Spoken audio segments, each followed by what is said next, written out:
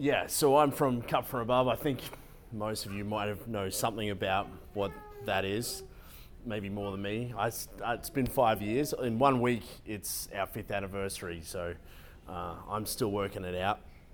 um, it's it wasn't a deliberate sort of start. Cup from Above. I got this bloke hit me up to be a silent partner in a cafe in Aspley, and I got roped into this deal, and it was a scam just because he needed some money, and I ended up with this cafe in Aspley, and I prayed. I thought, well, I didn't. I should have prayed earlier, and maybe and then I wouldn't be here right now talking about it.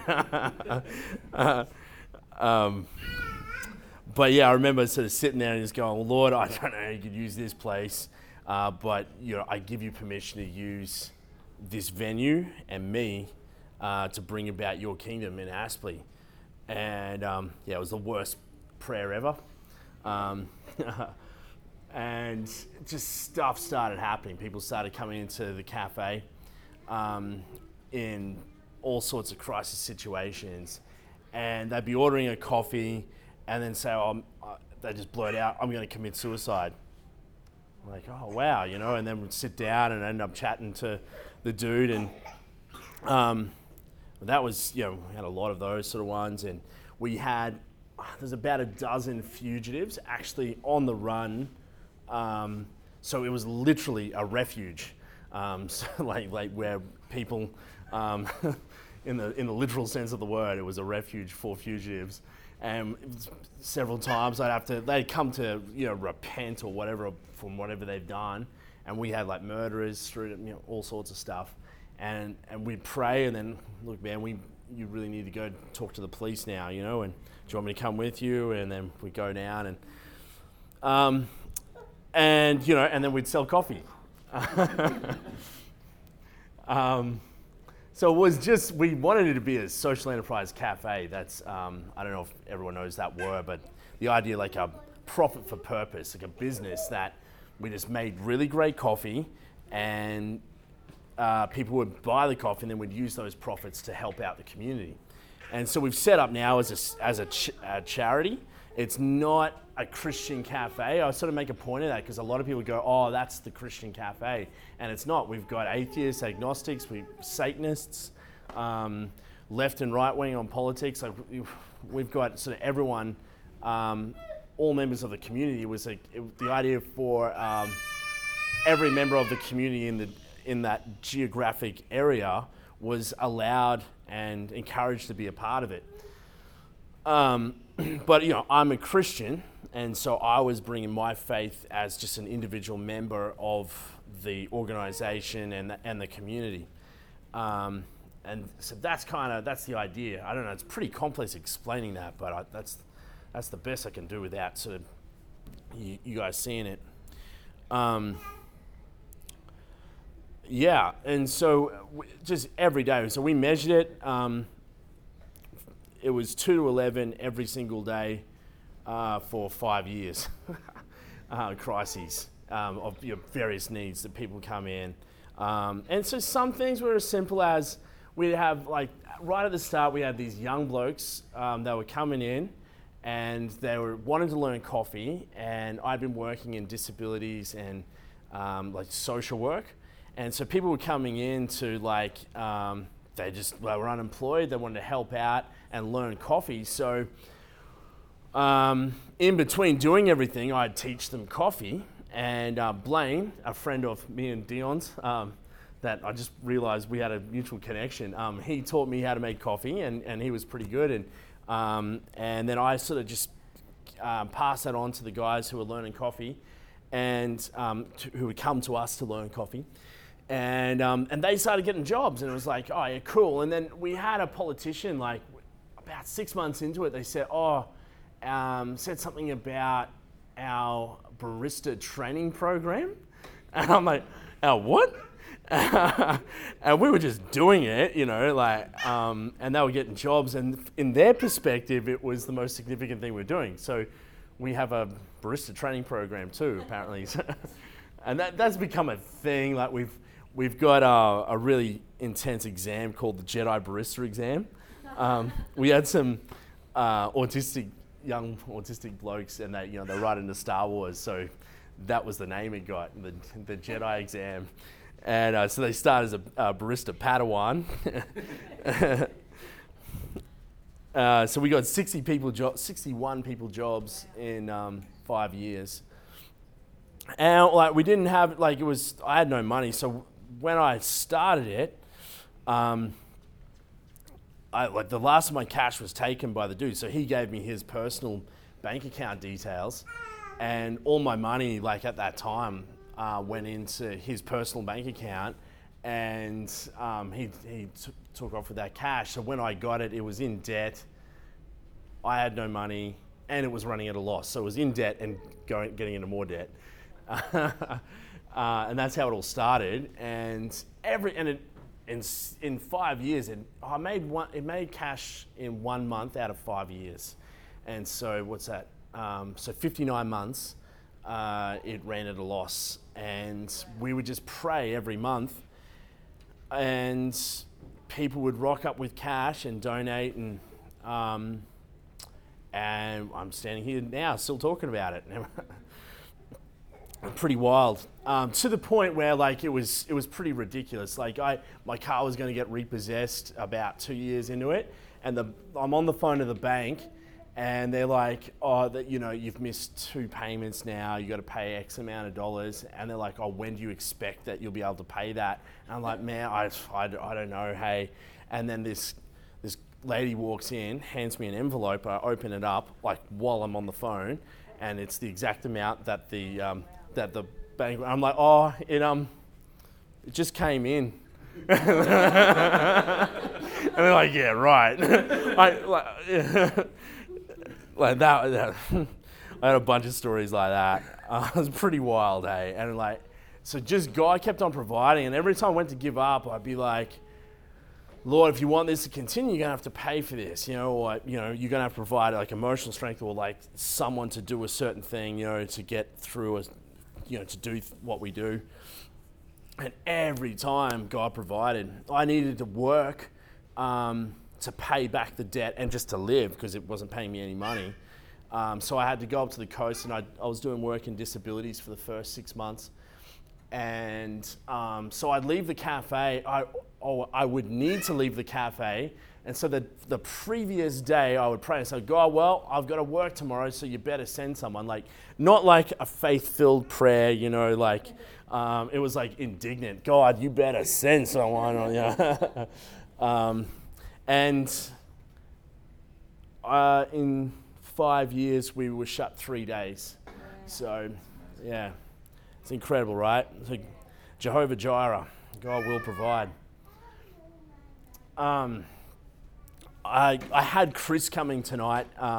He's sick, and so he's not here. He's one of the great success stories. Chris was a local drug dealer in Zilmia, but he was all around in our area. If you guys don't know Aspley, you got Aspley, Zilmia, and it's one of the neighbouring suburbs. And he was one of the local drug dealers. He's got an incredible story.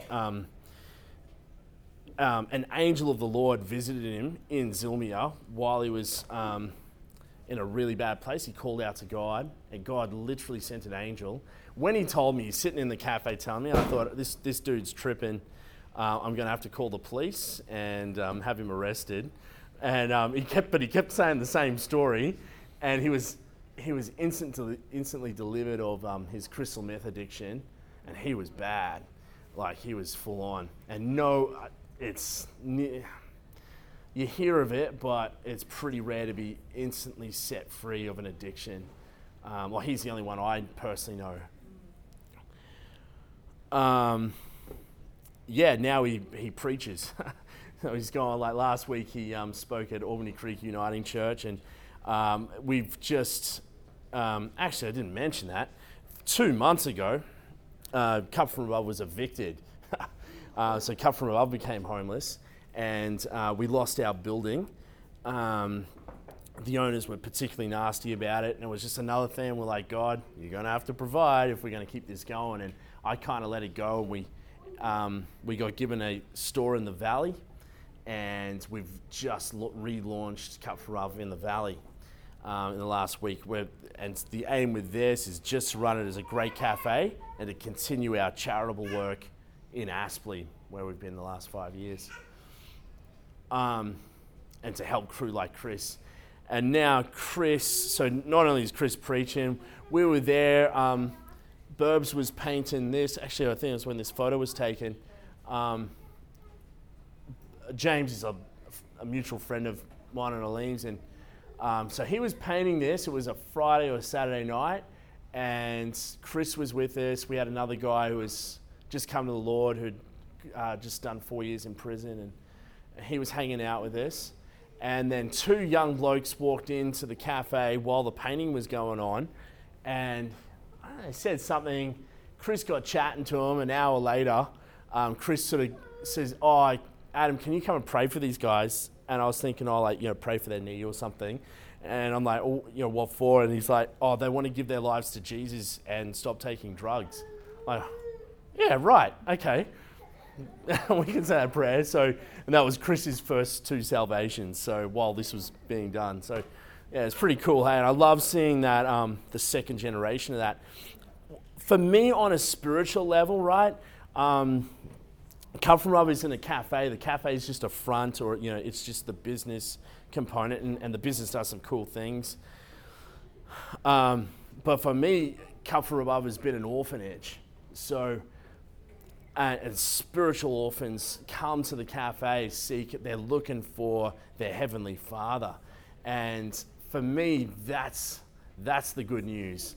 And we kind of lose sight of, what's the good news? Oh, you're going to hell, God loves you, but you're going to hell and you've got to go to church. So do you want to come to church? That's not good news. That's what we get stuck into, right? And there's a lot of Christians just get caught up on the theology of what you got to do to get it, and that's not the good news. We've got the most fatherless generation the planet has ever known, and God presents himself all throughout the Bible as a heavenly Father, a loving Father who wants to adopt us. John 14:18, I will not leave you as orphans.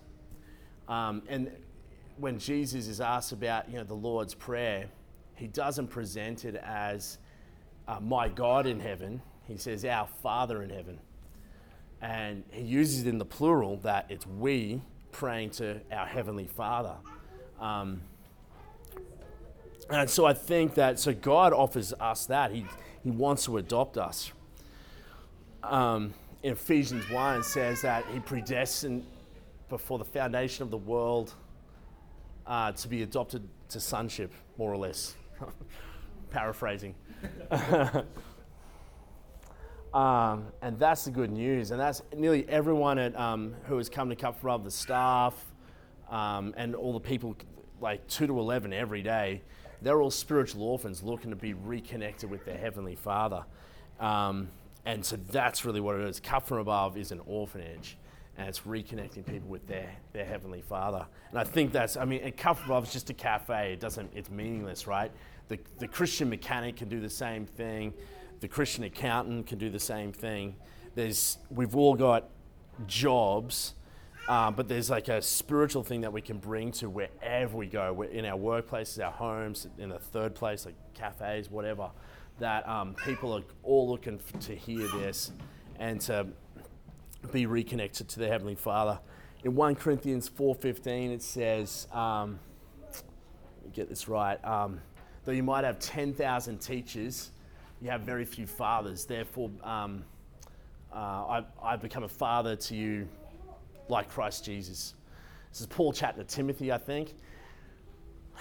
And it shows that relationship of fathering people into the faith.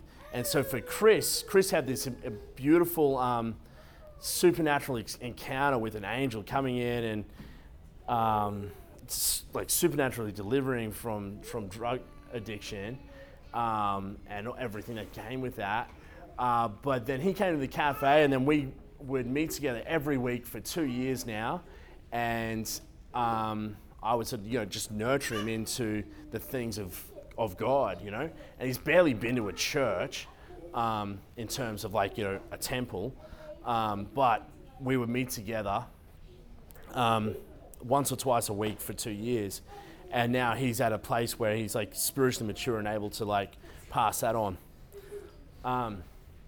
So that's what I'm about. Thanks, guys. Cheers.